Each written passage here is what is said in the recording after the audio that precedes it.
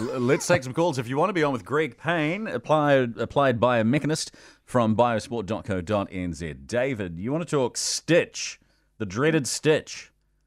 Well, yeah, when I was a young person, my teens, I did run a bit, and I remember a race at intermediate school where I was in the lead for the first quarter or third or maybe half, but then I was 22nd out of about 20. The reason I'm mentioning it, it's the only other race next to one which I actually won when I was about 21. It was a church camp, a big collective from around the country where people get together once a year, and I won it. The reason I'm mentioning the Stitch, though, is because I didn't know that the cramps that you're talking about was the Stitch.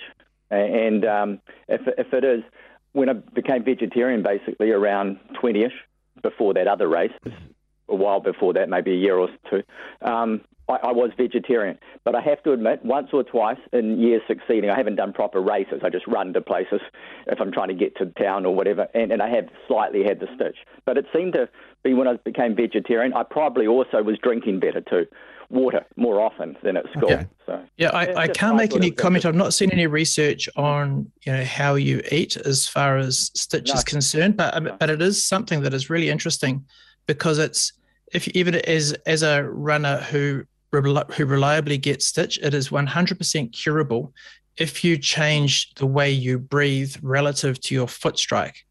So most people, and one of my old clients is a liver surgeon, and the significance of that will come in a second.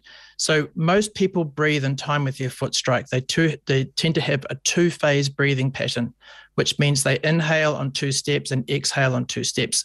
Most people are right-handed, therefore right-footed. And so what happens is most people start the inhalation and the exhalation on their right foot. On the right side of your body, which is where you typically stitch, is your liver. Now, as your foot hits the ground and as you exhale, your diaphragm lifts up. As your diaphragm lifts up, there are spindles that go between your liver, which has been confirmed to me by my liver surgeon client. There are spindles that connect the liver to the diaphragm. And because they get under stretch, because you're hitting the ground hard and exhaling, you get a referred pain, which is why it's always on your right side. So the way to fix it is try and go to either a 3-phase breathing pattern or change your breathing to left foot strike or left contact. Works every time, guaranteed. I am loving this, Greg. That is because I've never heard someone. What's such an interesting explanation for it, but.